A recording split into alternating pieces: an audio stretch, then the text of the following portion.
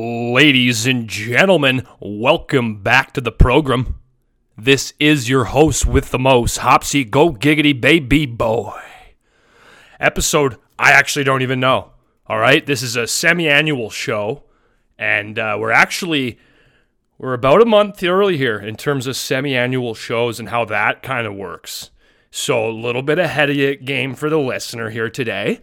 But in all seriousness, there was a writer's strike, an unforeseen, an unfortunate one, and I mean it's not the first time something like that has happened to the show, but expect it back and rolling, regular scheduled programming. We were looking to make it, like I said, a semi-annual show, but I have a lot of listeners that are in extremely rural areas of the country and in the Americas too, down into the United States area. A lot of people that listen to the show are in extremely rural areas, and this is like honestly their only source for news. So like when you take this show off air, it just cuts those people off from the real world. And I mean, I've seen how crazy the world's been getting lately.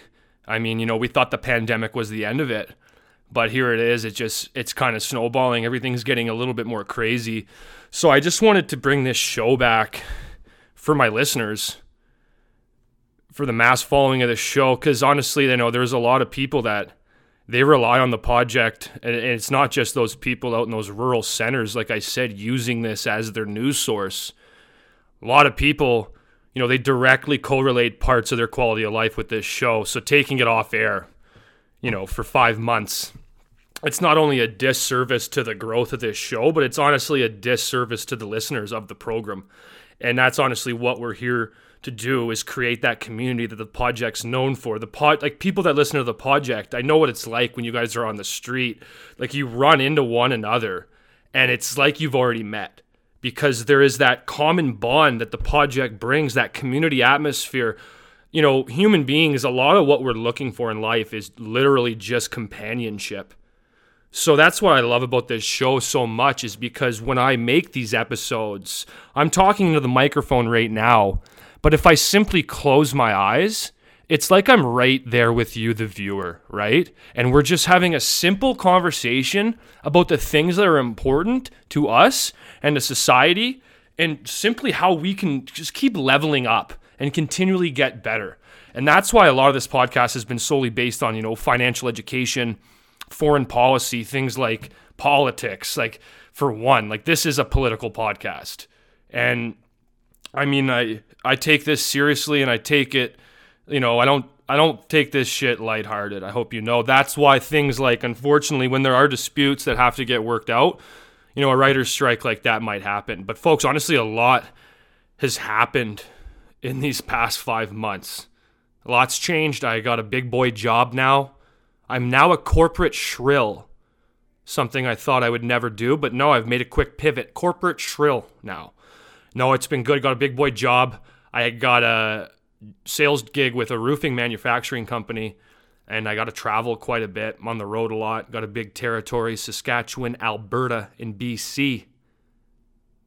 A lot of people ask me, what is sales? What is your job? Simply put, what I try to tell people what I do is I find consumers' problems, and I try to be the bridge and the gap that brings them towards their solution. So a lot of people are like, what do? I bridge the gap more so than I do sales, okay? And that's where I think this show can come and partner with that. I don't even know what the fuck I'm saying, but that there is some sort of a synergy there, okay?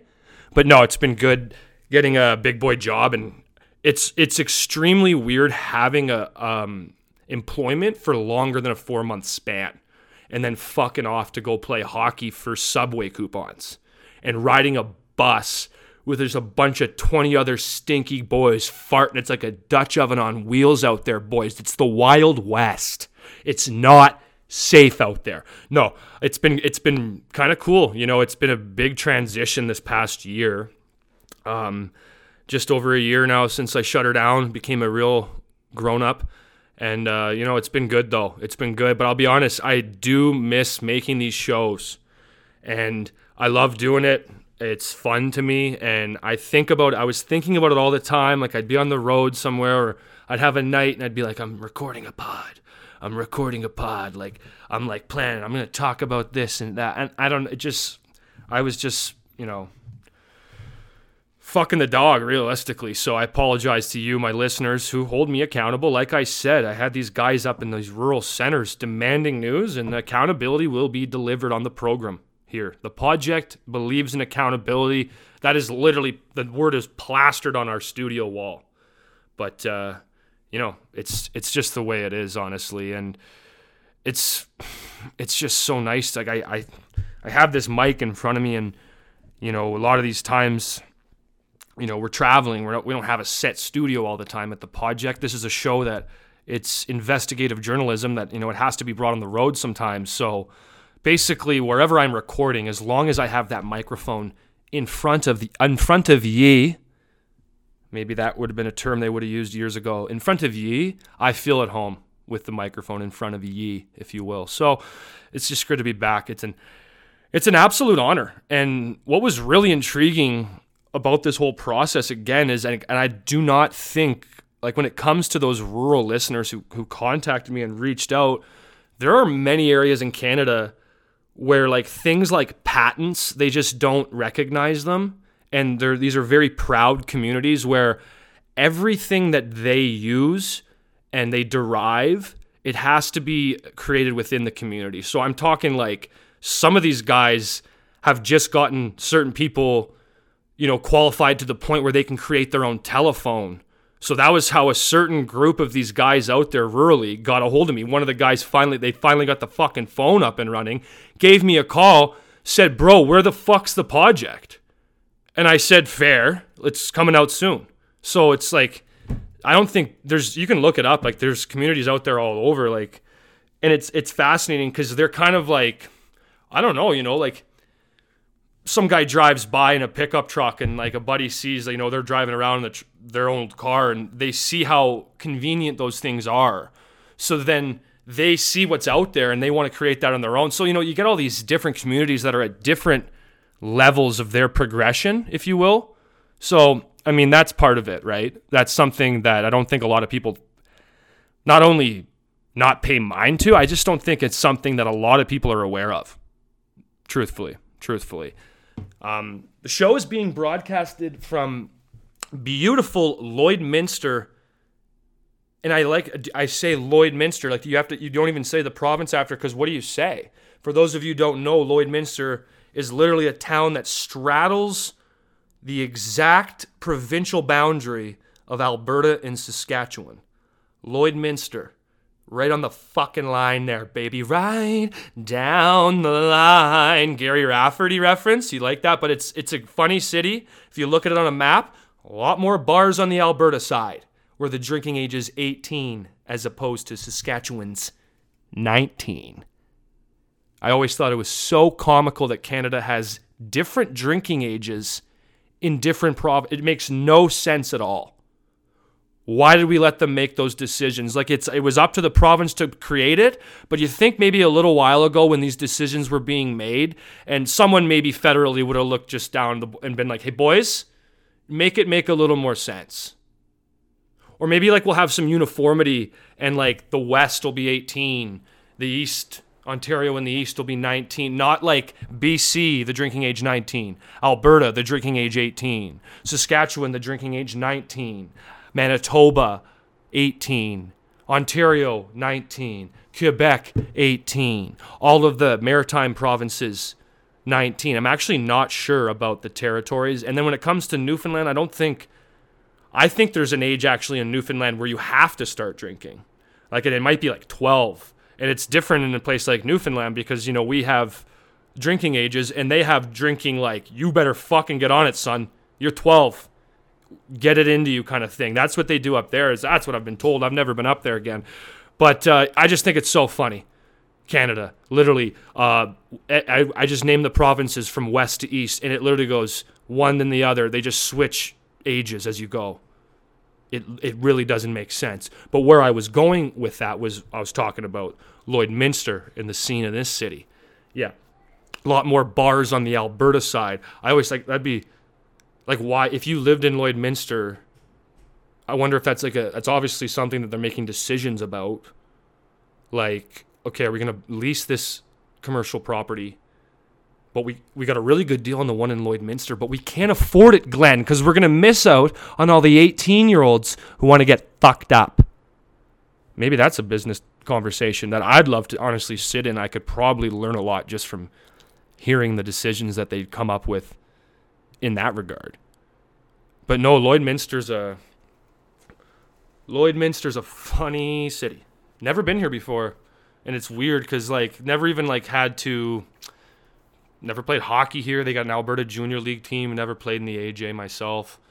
Honestly, haven't heard much about Lloyd. I don't know anything about it. It's bigger than I expected. And as a normal city in Canada, once you hit that, I think it's around 20,000 in Canada, you must be able to just submit some sort of application where you can just acquire every single fast food chain that's typically seen in Canada, and you can put them all into a single strip mall. I think that's what they do in Canada. There's some sort of a board when 20,000, all right, they've hit 20,000, commercial development, strip mall, lot of fast food. A lot of chains that you can see in every single fucking town in Canada. You know what? I wanted to touch on this. I'm going to go right into it right now. Perfect little segue given that opportunity. I'll double back. Don't worry. We'll finish on Lloydminster. We're not done with you yet, pal. We are not done with you. And I don't know if this is a thing in the States. I don't believe it is. But Canada, it's got to be something, again, with the uniqueness of the country, with it being so spread out and such a low population for that big of an area. I don't know. Correct me if you think I'm wrong. But what I'm saying is you can go into Calgary and you can go to Earl's, Joey's, Local, The Pint, all these restaurants. And then you could, maybe you want to go to the Jays game. And, you're going to go to Rogers. You got to go to the Rogers Center in Toronto. You fly out there with your family and friends. You're looking to have a good time. You want to have a couple cocktails in the summer sun. So what do? You're going to go to the best bar with the best location to the Rogers Center, which is right now in Toronto, the fucking Pint. So when you're a Calgarian, you're booking that trip, and you can't wait to go get out there in Rogers Center, get some hot dogs, get some of those big old beers that are too big and get too hot before you're done. You cannot finish them without it being lukewarm hot tub water. You're going to go out and get a couple of those. But when you go to Toronto, you fly out and you have to go to a Pint because that restaurant that has the best location of the Rogers Center is the same restaurant that you were just at for wing night with your buddies on Wednesday 3 days ago, and you've flown all the way to fucking Toronto for a domestic flight in Canadian. Who knows how much it cost you? You might have had to remortgage your home with these plane prices, and now you've flown across the country and you're going to the same fucking restaurant you were at this week already.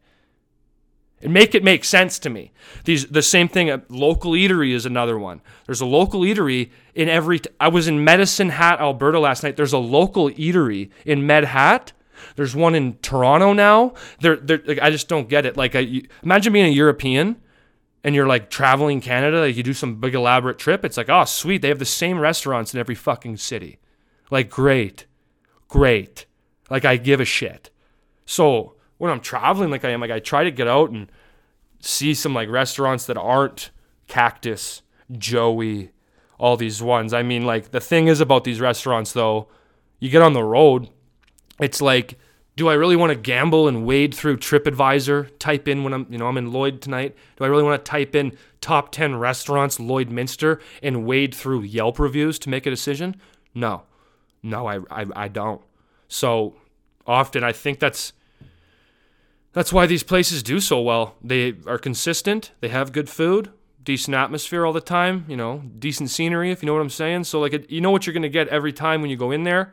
You're not going to be having a bad time. That's why I think a lot of it is risk management with the restaurant decision-making, if you know what I'm saying. You just want to, in this economy, you want good bang for your buck. You can't be going out and eating, spending that hard-earned dough with these ridiculous prices right now and have a bad experience. You can't do it. But I do think it's dust. You fly across the country now and you can see franchises everywhere. Before it was Boston Pizza and it was Montana's, but now Earl's, Joey and stuff, and they were already pretty spread out across the country, but now how you can get them anywhere, it's actually, I don't know. It's just weird. I wish every city should have more unique, diverse food restaurant life, if you will. But that's, hey, again, this is just me, and I'm just some fucking guy, right? That's just me. I'm not saying that's how it's got to be, but I'm just some guy, right? That's what I see out of it, all right? But no, Lloydminster. What a spot. It's funny. So I go to check in here. I'm at the Hampton in Lloydminster. I go there. The lady at the front desk, she goes, "Oh, sir, I put you up in 326. Put you around the back so you can take advantage of the nice views." I said, "Thank you very much." Didn't really think anything of it. Get up into my room, throw my bag down, throw the briefcase on the chair, rip open the fucking curtains to have a nice look at this view that she's speaking so highly of. We're in Lloydminster. I don't know what I was thinking I was going to look at. I look out there. It's a vacant lot. I wanted to go down there. Honey, where I'm from, that's abandoned. That's just a vacant property where I grow up. There's not a view at all. Maybe I'll go down there. I actually might after this episode. Are you the front desk lady? Or are you a fucking jokester? When's the open mic? Are you a comedian? Because I don't know if you think that I'll be played for a pool. You tell me you give me the view. You're trying to do me a solid? Don't act like you're doing me a solid. Okay? I stayed here because I'm a Hilton Honors member. I didn't stay here because of the front desk lady giving me the gear. Okay? Unbelievable. I went out for something to eat earlier today. Went to a Canadian brew house, another one of those restaurants I'm talking about. For some reason, they're in every city in the planet. I can't stop going to Canadian brew house. I've never been to one in my life. I get this job. I can't stop going to them. It's crazy. Not bad, though. They're not bad. They're not bad at all. But anyways, I'm in there. And I'm walking in, and I fucking, like, these guys, everyone smokes out in these towns. I find, people smoke, but, I don't know. You just notice. I don't know if you notice it more. I don't know. Everyone's smoking in these towns. So these group of guys, they're probably around my age. And 3 of them, they're just shooting the shit. They kind of look like hicks, but we're in fucking Lloydminster, so boys are kind of hick out here, and as they should be. There's a country boys out here. And anyways, so I'm just walking by, and I'm not even trying to eavesdrop, and I just overhear this conversation. This is the shit you'll overhear. I'm walking into Canadian brew house. This way, I hear, "Oh, cripes, yeah." He's stretching his arm. Picture me. For some reason, it's like he's trying to loosen up his shoulder while I hear him saying this. I walk in. He's got a cigarette in his mouth.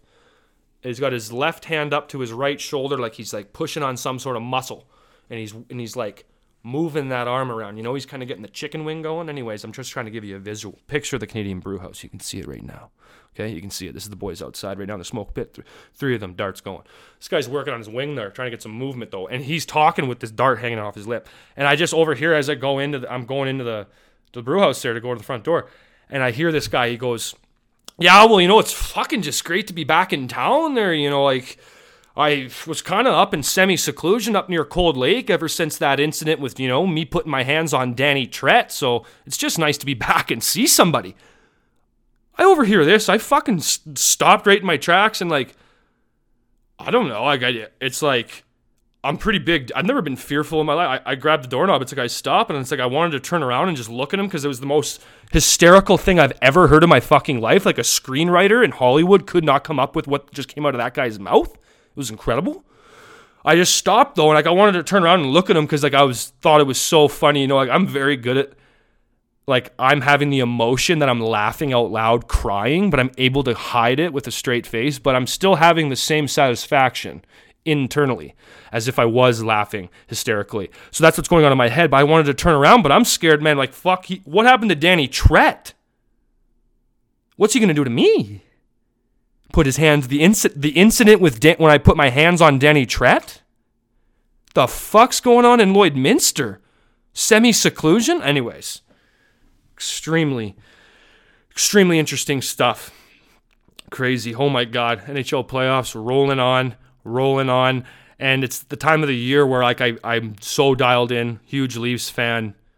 The boys fucking actually won a round, beating a really good Tampa Bay team. And I like to make a lot of fun about the Tampa Bay Lightning because of things like they winning cups through the pandemic and the shortened seasons and whatever, the Kucherov scenario where he was on the injury reserve and they were fucking his whole salary was over the cap and they just added him back on playoffs. There's lots that you can chirp Tampa Bay about, but I truly thought that from just a winning team, what you're actually trying to build, not getting a bunch of superstars and boys doing the Michigan, like what you're trying to create from a winning hockey team in the National Hockey League level, I thought that Tampa Bay was one of the most impressively constructed teams in recent memory.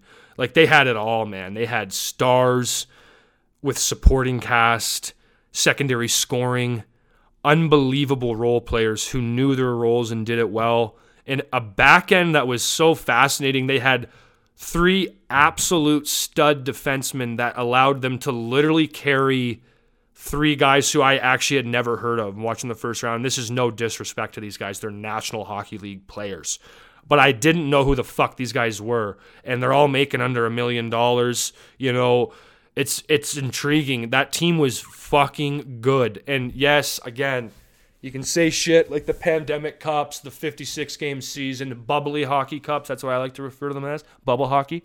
You know, the pandemic shit there up in Edmonton, the bubble.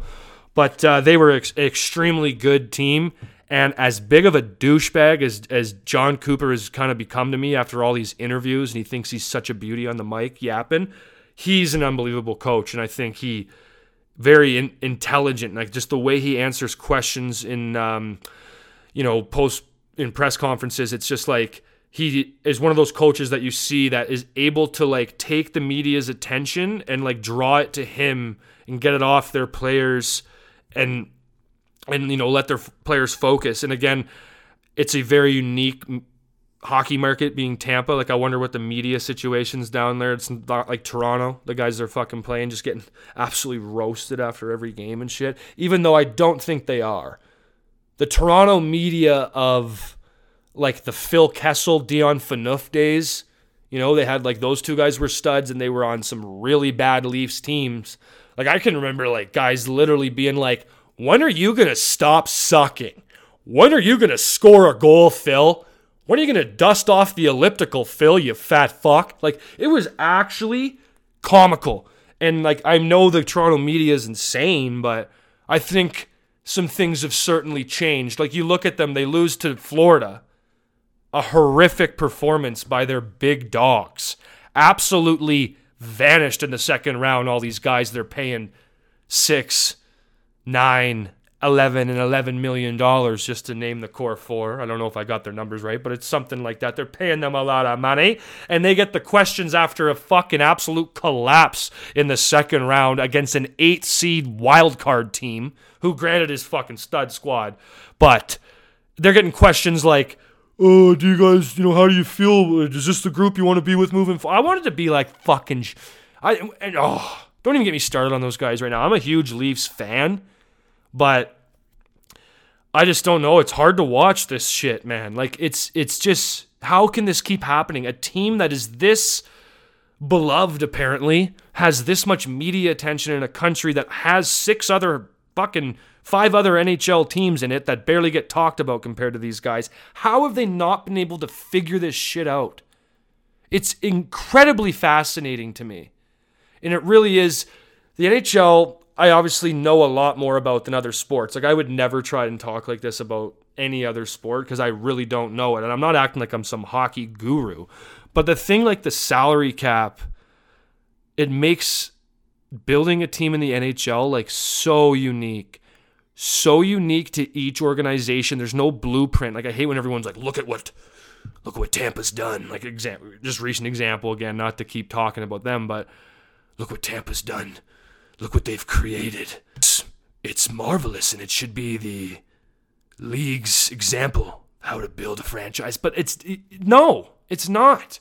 Every market's different. Every city's different. Every tax fucking code is different in every state. In Canada, they're getting rinsed by not making as much money because of taxes. Like, that shit, all this shit comes into play when you're talking about building an NHL franchise. So I look at the Leafs, man, and these core 4 guys, like, I saw some stat, it was like, this was the longest stretch that 3 of them hadn't scored or something ever in the history of all of them playing together. And it happens in the fucking second round when they finally made it for the first time in 19 years of the franchise. And that's when it happens. And the media is asking them questions immediately after about, is this the group we want moving forward?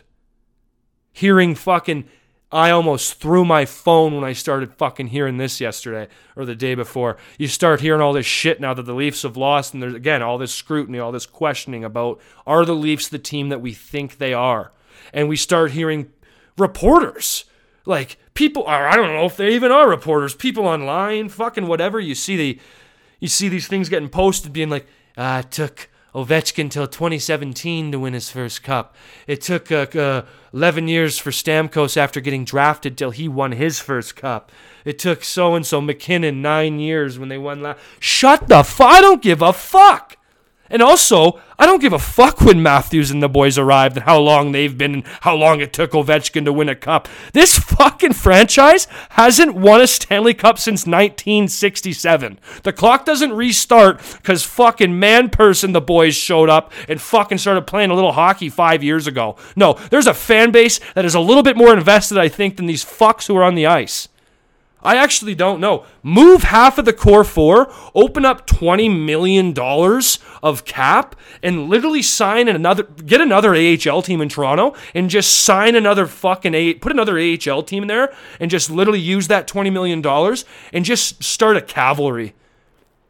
That's what it'll be called, the Toronto Cavalry. And it's literally just mutant monster killers who all can make league min at 800 thou. And then we just insert them into the Leafs lineup as mercenaries. And what we do is we start acting like hitmen. And I just said we, referring like I'm a Leafs fan and I'm with the team. So I actually might pause this quickly and go slam my fucking head off my desk. Because when people say that, that's the perfect way to let everyone know around you that you're a loser and you have no respect, okay, for yourself. When you start saying things like we, when we're talking about our favorite team, we gotta win, we gotta be good this offseason, make some moves. Shut up. Okay, shut up. But this is bigger than this core four. It's absolutely crazy. You look at these guys that are so impactful in the playoffs that all make like $0, it seems. You could buy literally 11 players with one of those guys' contracts. And 11 of the style of player that you need to win in playoffs to get over this hump. It's so fascinating. And I'm not going to just talk about hockey this whole episode because that's not what I like to do. But I have to rant. I have to get this off my chest, okay? I need to get all this out right now. How do they not have a goalie? Everyone's praising, Kyle Dubas has done such a great fucking job. How does this team not have an elite, proven goaltender that can compete at the NHL level with the opportunity to make them competitive in the postseason? How is that not priority number one? Samsonov, I'm not discrediting Samsonov and Woll. These are good goalies. These are good players. They're National Hockey League players. This is world-class talent. But we need somebody in there that's going to carry, like, the Leafs are in the second round, and we got Joseph Woll, who has played like 13 NHL games, and we're trying to go to the Cup with him? What the fuck are we doing? Same thing going on over in Edmonton. I am not an Edmonton Oilers fan by any stretch of the imagination, but because McDavid is as talented and is absolutely dominant, not just in hockey, but in regards to any sport on the planet, I want this team to succeed and do good with him. The fact that they have not been able to win with the pair of Draisaitl and McDavid, it just shows complete incompetence to run a successful NHL organization. If you have the God-given talent that'll never come around again, that's McDavid, and you have pissed away however X many years that he's played already in the NHL. Crosby won a cup, he was like 21. Taves was like 22. Yager was 19. Fucking, I think Gretzky was 23. Like, the list goes on about elite players. McDavid, definitely in this conversation. The fact that this team has not found more playoff success is absolutely fucking embarrassing. It is a disgrace to the game, and I think Ken Holland, Jay Woodcroft, who looks like a Boy Scout troop leader, they should all be sent to the bayou. We want to talk about semi-seclusion up in Cold Lake? Send them all there for the summer. I'd send the whole organization to some sort of campsite retreat, and we'll get a rink out there for them. They can skate and work out and shit. But no, you got to live off the land, the organization, the people in the front office, All of them, it's like an episode of Alone on Netflix. They literally have to go out there and they have to battle through adversity, which will give them some sort of weird team, synergistic collaboration vibe that will let them to get over this fucking hump. Okay? It's not often that you come onto a non-sports podcast and you get two answers for the fucking problems with the franchises in Canada that are deemed to be successful and are supposed to be Stanley Cup contenders. It's a fucking joke. Christ, gotta clear my throat. I actually need a sip of water. I don't get upset often on the mic. I was upset there for a second, folks. Sorry if I don't even know if I took a breath or if there was even spaces between my words. I think I just kind of went, yeah, for the last 5 minutes there. So I apologize. Let me take a quick sip here. No. So, as when I moved back to Calgary, I needed a gym. I was all through the pandemic. I was a home gym guy. I had access to an unbelievable home gym just down the road from where I was spending the summers in Ontario the last couple of years. And then, I was playing hockey. We had access to private gyms and whatnot. So yada, yada, yada. It'd been a long time since I'd been in a commercial gym. These normal gyms that are everywhere. So for those not familiar, for my non-Canadian listeners, I have a membership at Good Life. Good Life is just a classic chain. Like, it's literally like LA Fitness, Anytime Fitness, fucking all those ones. Nicer than Planet Fitness, but it's a good gym, and honestly, they're nice. They got everything you need. And the thing that I needed to get this membership is because once you get the membership to one, it's like a franchise. These are all over Canada. Every decent sized city has one. Lloydminster, sadly, just a little too small. We're talking 20,000 again. 20,000 is not enough to get the commercial development plan for a Good Life involved, clearly. But they're everywhere, these Good Lives. So, again, not my number one choice of gym, but the convenience factor, like when I'm on the road, I go to wherever one, driving around, they're all over the place. It makes it really easy for convenience. But and I never was a fan of public gyms. I just don't like them. I don't know. They're weird. I just never was into it. Even in school, the university gyms sucked. Just having, all those people from school in there and stuff like that. And I went to a smaller school, so we didn't have a huge, we didn't have a massive gym. So, you can't go in there. You're surrounded by the public at all times. But it'd been a while since I took a glimpse inside a commercial gym. But I gotta be honest, it's easily the top 3 to 5 most terrifying places you can probably be right now on planet Earth is a commercial gym. Good Life being the example that I'm referring to. It's shocking, folks. What the behavior that goes on in these things, I can't even. I go into these things. I won't make eye contact with a soul. I don't want anyone to even look at me. Don't even address that I'm there. And then the problem is every girl in the room is nude, half naked. They got tassels on their tits, barely. If that, sometimes. Sometimes I just want to go up and just be like, just take it off. Why even bother wearing your shoestring around your horns? Just get rid of it. I honestly want to go up. Sometimes I see some of these outfits, I want to go, what the fuck? What are you doing? And then I feel like you can't look. You can't even, I'm scared to turn around. I turn around with my eyes closed in these places. And they're surrounded by mirrors. Heavens forbid, you see a fluorescent orange movement and your eyes get drawn to it. All of a sudden it's someone's arse. And then they think you're checking them out and you're a peeping Tom or something, some sicko. And then next thing you know, there's a TikTok video of you getting put online, looking at them, and they're yelling at you, trying to address it for clout. Clout. I'll never say that word again. Again, might have to pause this, go give my head a quick 4, 5, 7 smashes off the desk. Don't say that word. Hate that word. But it's crazy. And this is a very unpopular opinion, but I prefer, I don't want to work out with women around me. I don't want to. Maybe that was because I don't know. I kind of came from that douchebag gym environment where you're just surrounded by all the boys and we're just yelling, slapping each other on the back and shit, acting like hyenas. Getting that high testosterone environment, which if you've never been in it and you've never understood the benefits of surrounding yourself like that when you're trying to do something like lift weights, that's what I like. I like, maybe segregation by gender. I don't think that's a bad thing. I always laughed. Every gym you always see the ladies only section. Give me a men's only section where I can go in there and the guy that's about to go do not big heavy squats, I can walk up to him and I can give him a 5-star in the back 7 times before he goes, and he's a stranger. That's the room I want to go in. I want iron flying around that place. You got to have your head in a swivel. You might get a 45 off the tooth. That's kind of what I'm looking for. Yeah, hey, stay fresh. Like, I want to go into Gold's Gym, like a place like that, and I want to see Ronnie Coleman in the corner screaming lightweight baby. Like, that's what I like to get after. You don't find that at the Good Life. No. You don't. What you do find, and I don't know if a lot of these people does nobody work anymore? Is everyone working from home? Does everyone work remote? Like, it doesn't matter when you go, the place is packed. It's packed.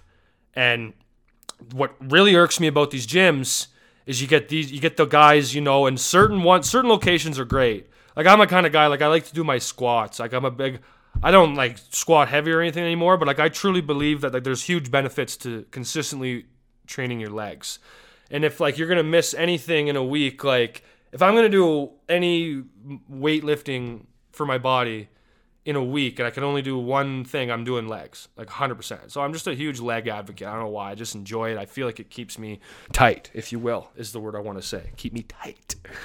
But you go to these gyms, some of them are great, like I said, have a lot of squat racks. Some of them don't. And they might be like the same size of gym, servicing like the same population, the same amount of people at any time, but then this one might have 3 squat racks. So like it's so annoying. Like, you got to get in there when you got to get in there. You got to skip out on warm up sometimes because like fuck, I can't keep rolling out for another 5 minutes. Some dickhead's gonna steal my squat rack. So you're doing workouts like out of order. Like I hate that. Like I like doing my things like how I want to do them in my like little routine there. So when you get there and like stuff like that happens or like worst case, not even just like them being busy, this like a gym like Good Life, like this stuff happens. Like at a gym like Gold's, stuff like this would never happen. Someone would walk up to them and tell them to shut the fuck up and fuck off. Excuse me, don't want to swear. But like at a Good Life, you might get like, you see like sometimes it's a guy with his girlfriend. Sometimes it's just a guy, or sometimes it's like 3 dudes and like they're doing deadlifts and they got every 45 plate in the city on the bar. And then they're doing 1 rep sets every 15 minutes. Like the amount of times I've gone to a Good Life, completed an entire hour and a half workout, and the same guy that was doing deadlifts when I walked in is still doing them. Some kid that's like 170 pounds with like one of those perm poofy haircuts. It's always one of them. They're still doing deadlifts. Like, and they're talking, like they're taking quick videos of each other, like sets. Like they got more gear. They look like a kid rolling up to a minor hockey league game. They got a bag with all their bands, their knee wraps, their fucking belt, the belt they need to deadlift at the commercial gym. The every tinker and toy you've ever heard of. And in an hour and a half, they did 6 sets. Just hung out and just literally ruined the experience for every single other person around them. It's unbelievable. Like these squat racks, I started getting to the point where I was like, dude, like I don't care. I don't go to the same gym every time. It's not like if I be a dick to a guy and I'm in the right, I'm not going to see this guy again. Like I don't care about like having to like now worry about like, oh, sorry, buddy, I was being a dick. No, just like it's when guys like, it's always the big tunas too. It's always like the big muscle head guys with the tattoos. You can tell they're walking around like they're holding a couple suitcases. They got the lats out for show, the bat wings, they're cutting around. It's always those guys doing like a shoulder press with a bar and a squat rack. Just no self-awareness of like why that's fucking ridiculous. So like straight up, like I walked up to a guy the other day, and this is a big tuna. You got the frosted tips, the spiky hair, and he's a big boy. Like he's probably 6'2", huge, like jacked as fuck, tattoos, all the the whole 9. And you know what these guys are like. You can tell they're sweet.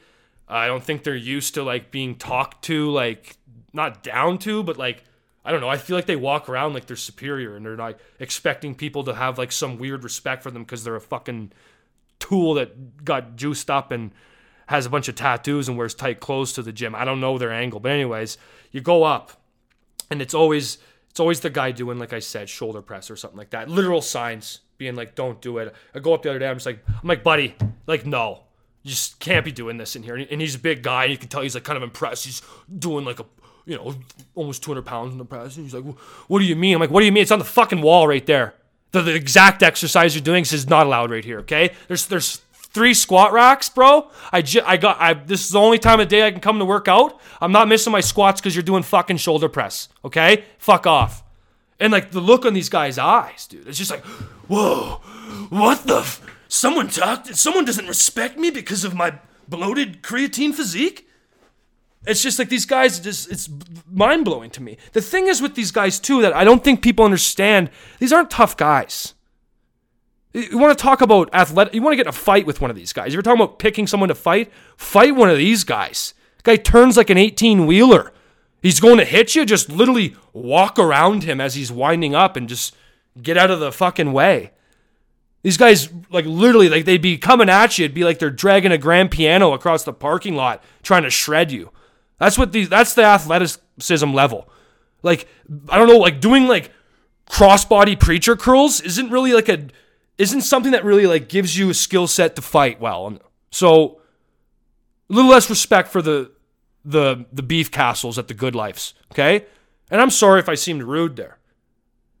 I like to think I'm keeping it very respectful. If everyone followed the rules, this kind of thing wouldn't have to happen. You know what I'm saying? I think you do. Anyways, folks, this feels good to be back. It feels good to be back on the mic. And it's nice that, like, I'm in a hotel room too, because years prior, like, I'm doing this podcast in, like, my girlfriend's parents' basement. So when you're a 27-year-old doing your own podcast from the basement on your laptop, like, often I would, like, literally sit at the ping pong table, pull up a chair, and that's where I would record my podcast, is on their ping pong table. It's hard to let loose and really let yourself go when you know your girlfriend's parents can probably hear every word you're saying. Really hard to dig into the creative juices. And even when I'm at home right now, my girlfriend's trying to watch Vanderpump Rules in the living room, and I'm screaming at my microphone for 16 listeners. It's a weird dynamic. So when I get out here on the road by myself in the security of my hotel room, I feel like I can really let loose a bit, okay? So that's been beneficial. Folks, this has been fun. Again, this is episode something. I'll figure that out next time. We'll get back on to the regular scheduled programming. But God, I missed you all. And I ain't going anywhere. I ain't fucking leaving, baby. I'm just getting started. Let's go. Thank you. I was just about to upload this, but then I realized that this is actually episode number 69. And I could not say that it was episode number 69. That's fucking hilarious. Anyways, good to know. Hope you enjoyed the episode. Number 69.